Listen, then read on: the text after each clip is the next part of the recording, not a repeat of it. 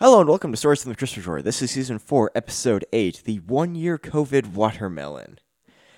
It's hard to believe that in Alberta it has been 1 year since we first got the initial lockdown of 2 weeks to flatten the curve that soon turned into 2.5 months to flatten the curve. But, yeah, it was interesting going from March 16th to pretty much to the end of May before we were allowed to stop.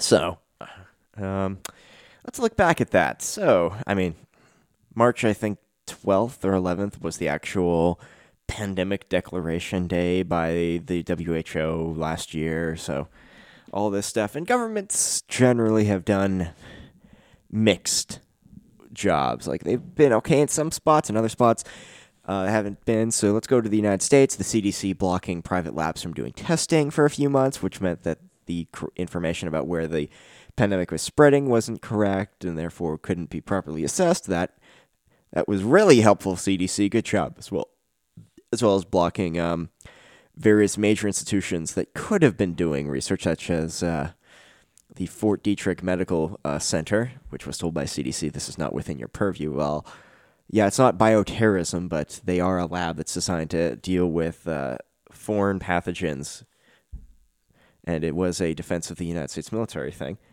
Then we have the miracle of Pfizer, AstraZeneca, Moderna, and Johnson & Johnson putting out a vaccine in less than a year of time. Like, just within a year, they've all developed their own unique vaccines, as well as other countries have, like China and Russia both say they have their own vaccines. Whether they work or not is a different thing. They might be just as effective. They might have some higher issues that we don't know about because, of course, they're not being deployed in Canada and the United States. We also have the move to finally stop international travel, which was at the time when they finally went to doing it was useless because it was already global at that point. Once we knew it was coming out of China, instead of stopping international travel, like, oh, China's where it's coming from, let's block international travel from there. It was, well, Trump tried to do it, which means that it has to be xenophobic. So, dumb relativistic politics took over that and helped make sure the entire world would have it before we started instituting travel restrictions, which could have saved us a lot of problems. Also, the one-size-fits-all attitude of how to deal with this. So everyone has to go into lockdown, and the creation of the essential worker category. But it shows that government only knows how to see things in one dimension, and they don't understand the nuances of anything. And this is even if the government is your party in charge. For me, it's not, but whatever.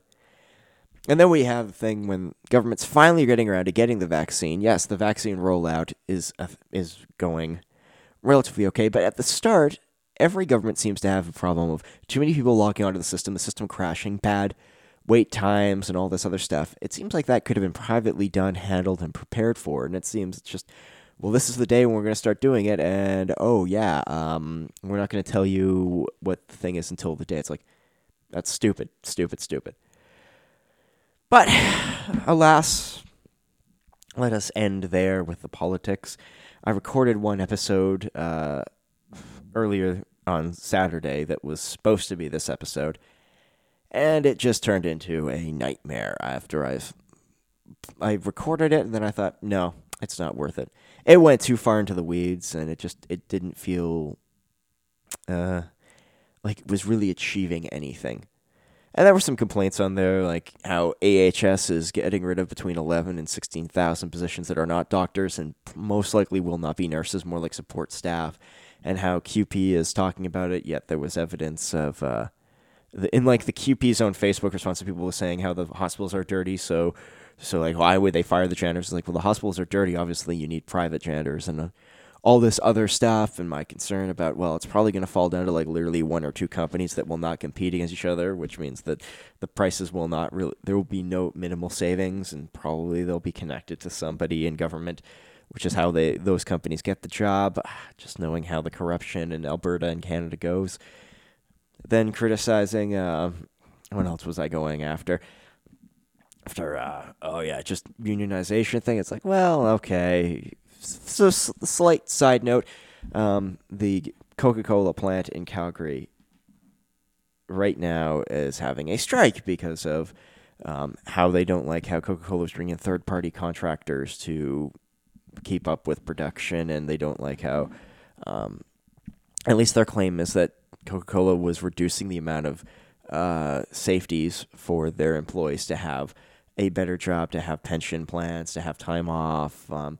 They're basically reducing that and replacing those employees, those 200 and I think like 67 or 2,087, no, 267 to 287 employees that are part of the local Teamsters union, blah, blah, blah. And I saw that and I'm like, I don't know enough about this. I would like to see both sides' information. Obviously, there's our mediation that was going on, and Coca-Cola says it's been like 15 months in argument or whatever, and the union's like, we tried to work hard, but they didn't. There's two sides to every story, and sometimes one side is blatantly lying. I'd like to see more information. All I'm getting is union spokesperson stuff. I'm not getting, I haven't not seen releases from the negotiations. I mean, some of that can't be public, but I think that's the thing. If the union says, oh, we're striking because they're not treating us well, we'll release the negotiation information. And same with Coke. If the union is lying, release the negotiation information as well. But all in all, if it turns out that Coca-Cola is actually kind of stripping away the protections that they were given, that the employees wanted through their union, I guess I can understand the strike. So it was a weird moment when I read that yesterday about the strike at the Coca-Cola plant here in Calgary. I was mixed in it because it's not a public sector union, so I'm kind of like, this is annoying, but at the same time, like, I don't, this is a for-profit corporation that is, in my opinion, has gone, according to news stories from the U.S., like having that the reduce your whiteness training, which I don't know if that was in plants or if that was only in like only in like regional headquarters or like, management offices. But still, it kind of seemed like there was a section of Coca-Cola was going woke, but they still won't be with the unions. Unions are sort of a progressivist value, except that I think unions are now starting to realize that the progressive woke movement is much more about seeming to be allies, and they're more like stealth aircraft sneaking in under the guise of something else and causing it. They're more like spies and saboteurs to that movement. Like the union people, more often than not, union individuals, besides from being unionization, are more conservative because they don't want to change too much too quickly, and the progressives want to change a lot. So we'll see how that goes. And as I said, I'm neutral. If it turns out Coke actually is doing things, the strike may be justified. If it turns out that the union officials and the union people, but even though they said, like, of the people working at Coke, 94% voted in favor of striking, which seems like that's an extreme majority. Only 6% voted no. Of the 200 and I think 87 employees, only 6% of that 200, so almost 18 employees said no, we're not going to strike.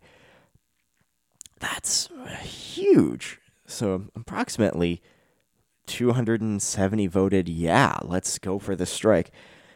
And when you start realizing that, there's questions that need to be asked.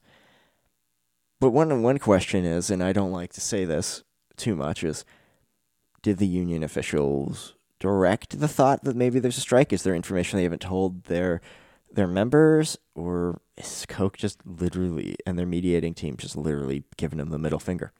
Again, that's information that needs to come out. And if I was Coke, I'd be releasing all of this. And if I was the union, I'd be releasing all of it.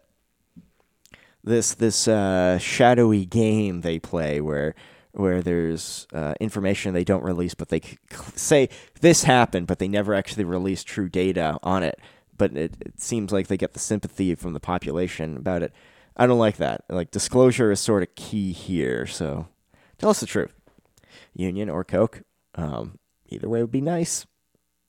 And if Coke actually is the bad, then, hey, union, keep striking, because that's your main business. That is exactly what you're supposed to be doing in the private sector. So I can only criticize the union if they're lying, if they're doing the right thing with the right reasons. That's exactly why they exist, so whatever. But I highly suspect that in the future, Coca-Cola and various other major corporations will continue to move in this direction where they third-party contract various jobs. They're going to try to reduce their labor connection and yet banter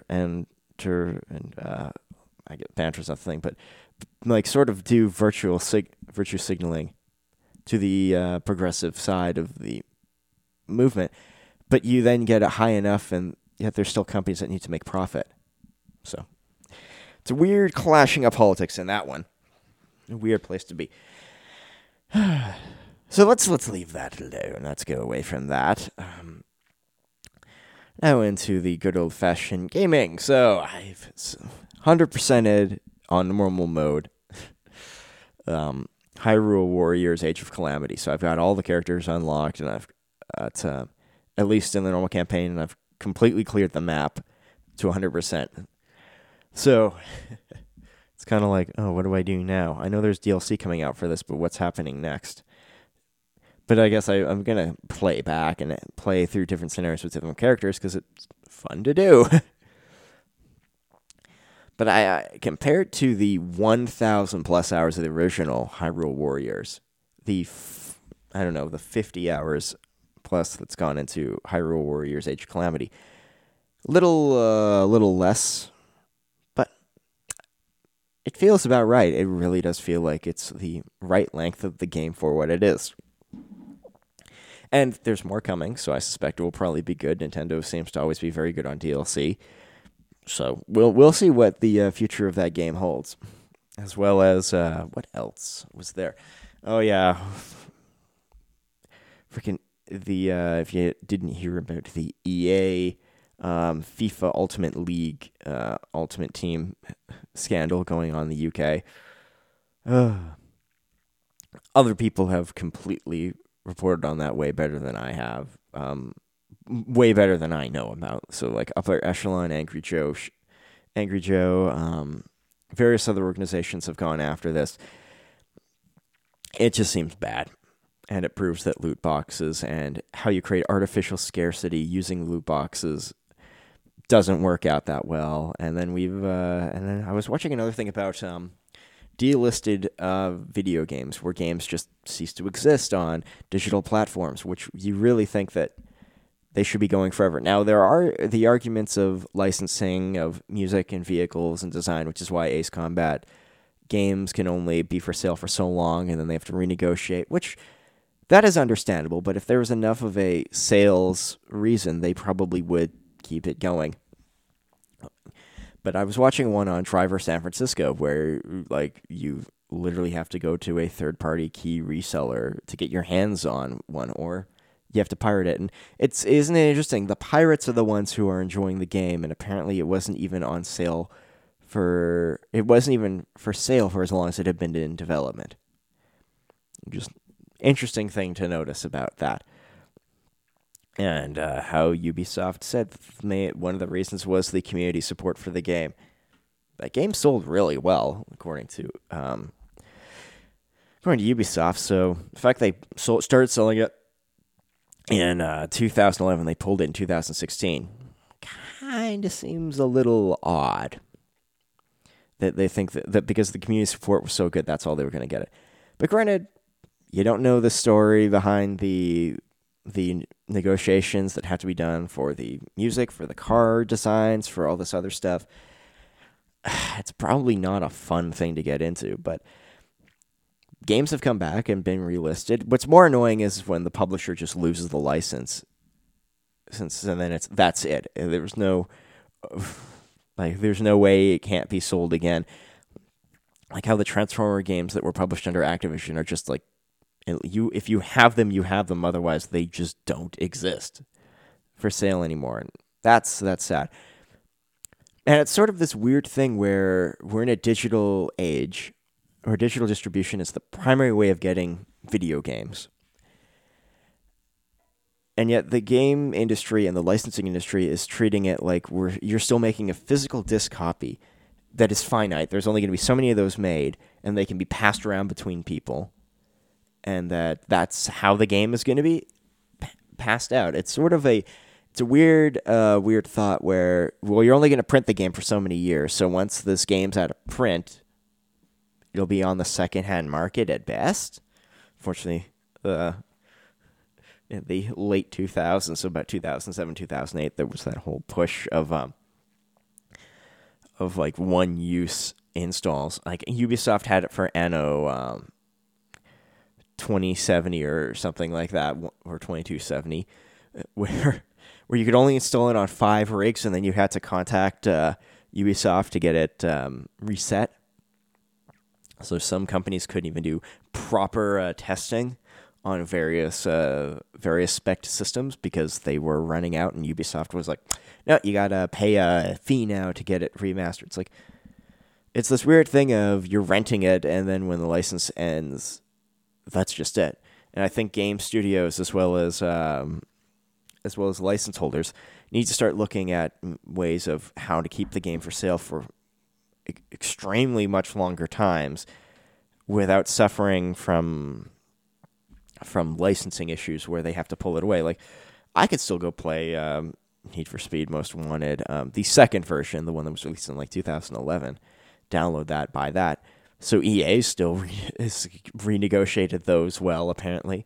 So there's ways around it by the right guys. That being said, EA has pulled games before, but other companies have pulled games and then re-released them in various means. There's negotiations that can be done that could make that a little bit better for the gamer, and it kind of feels bad when a game just, like, that's it. You didn't know it was good during its release window, and now it's completely off the market. So the only way to get it is to either buy from a shady key reseller if you want a legitimate copy, or you have to, which this is disappointing, you have to be a pirate. And I think the anti-piracy age is dying again, and I think we're going to see a rise in people pirating both movies, TV shows, and games because things are getting put behind paywalls. The more you put something behind a paywall, the more willing somebody's to just F around it. And I think copyright laws are going to be a lot more challenged on it, where people are going to say, well, you download a pirate version of that game, the company's trying to sue you. You're like, but I can't legitimately buy it. So it's an out-of-print item, which means me pirating it is not a problem because you don't even support it anymore. So I hope that goes to a couple of Supreme Courts, both in the U.S. and Canada, and the governments basically say, yeah, if it's out of print, it's not piracy. It's the only legitimate way of accessing it. Let's go on to Super Mario. Playing Super Mario 3D Worlds with the Bowser Fury expansion that was added on the Nintendo Switch. And that is a fun mode. That is a very fun mode. About halfway through the entire thing, there's like 100 cat shines to collect throughout the entire area, and I'm only in the second area, so I got a bit more to do. That's a very, very, very fun side game that they've added on. Not really side game, but expansion to it. I hope Nintendo does something more like that, adds more content in that similar vein. That was very, very fun. I don't know. It was just nice. Just very nice. What else can I talk about that? The main game, still like pretty much all the way through, got green stars and everything, but the final, like area with the one insanely huge challenge for green stars, and then the like boss rush battle mode, which I haven't done yet, but that's ridiculously a fun game. And then I started playing. I've gone back to what is it called? Fire Emblem Warriors. I haven't touched that game at all, and then I decided I'll start playing it. So about every day or two, I play 2 or 3 maps, level up some characters, buy some new gear. Every day or two, play a bit more. So it's fun to work on. Definitely a long game, and I know it's going to take me a while to get everything unlocked on that. But it's just you get an urge to go back to these things every once in a while. So you decide, yeah, I'll go do it. And I started playing Valheim. And that was mostly because one of my friends gifted me the game, which I'm very thankful to him for doing that for. But I watched Upper Echelon's review of it. Not Upper Echelon Games, sorry, 21 Kiloton's review of it. And I was just, because I had no idea what it was before watching a video on it by 21 Kiloton, and all of a sudden I'm just seeing it, and I now get it, and I'm thinking, well, this is like Minecraft in a way, but also more like Ark, but not as dicky that Ark was. So I was just feeling, yeah, I'll play this game, sure. I was gonna willingly buy it, and I was talking to my buddy on Sunday about it, and he was like, "Oh yeah, it's fun here. I got a server going with me and my friends." And I'm just like, "Oh sweet, I'd love to join in on that." Monday afternoon, come home from work. He's gifted me a copy. I start playing. So I spend time running around, sort of learning the ropes, and I get to the point where I'm able to build a crafting bench, and I'm of course. Now I got to find a place to build a home, of course.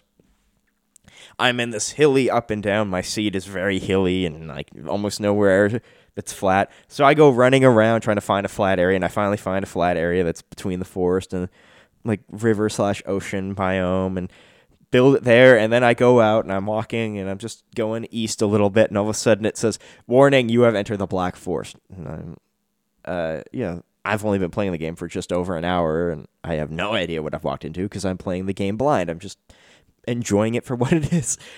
And next thing I know, these little gray dwarves are coming out and kicking my butt. And I die, and I go back and grab my stuff. Luckily, like, my bed was put down, so it only took me a few seconds to run over to grab my stuff and then go jump back in my house and hide, which my house isn't completely done because I still need some wood to build the roof. I haven't even put any floors on the damn thing yet, so...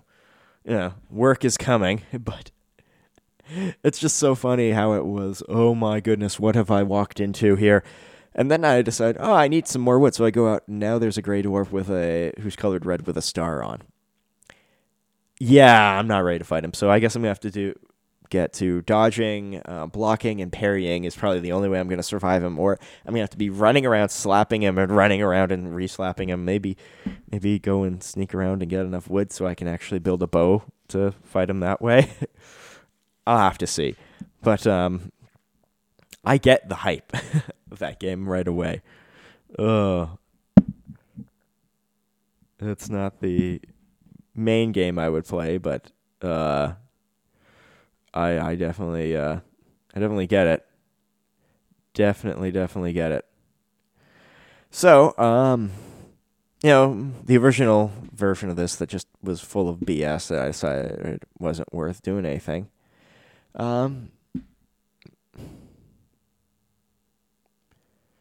Just, I don't know. I guess this is it. A short, nice, little short, sweet episode. Have to stick to it. Like, gotta feel it. I know I didn't put one out last Saturday because I really wasn't feeling it, and that's just me. And I think I'm going to keep striving, but ironically pushing it back, not ironically, but pushing it back and deciding, I'll record on Tuesday after thinking my Saturday was a piece of drink. Way more stuff has happened that's way more interesting to talk about. And not just annoying, woe is the government, I hate the government, I hate these people, and thing like that. It's way less of an annoying podcast. It's more tame and more calm. So, thank you for tuning in to this 1 year COVID watermelon, season 4, episode 8, recorded on March 16th. Hope you have a good rest of your week, and we'll be back soon. Bye.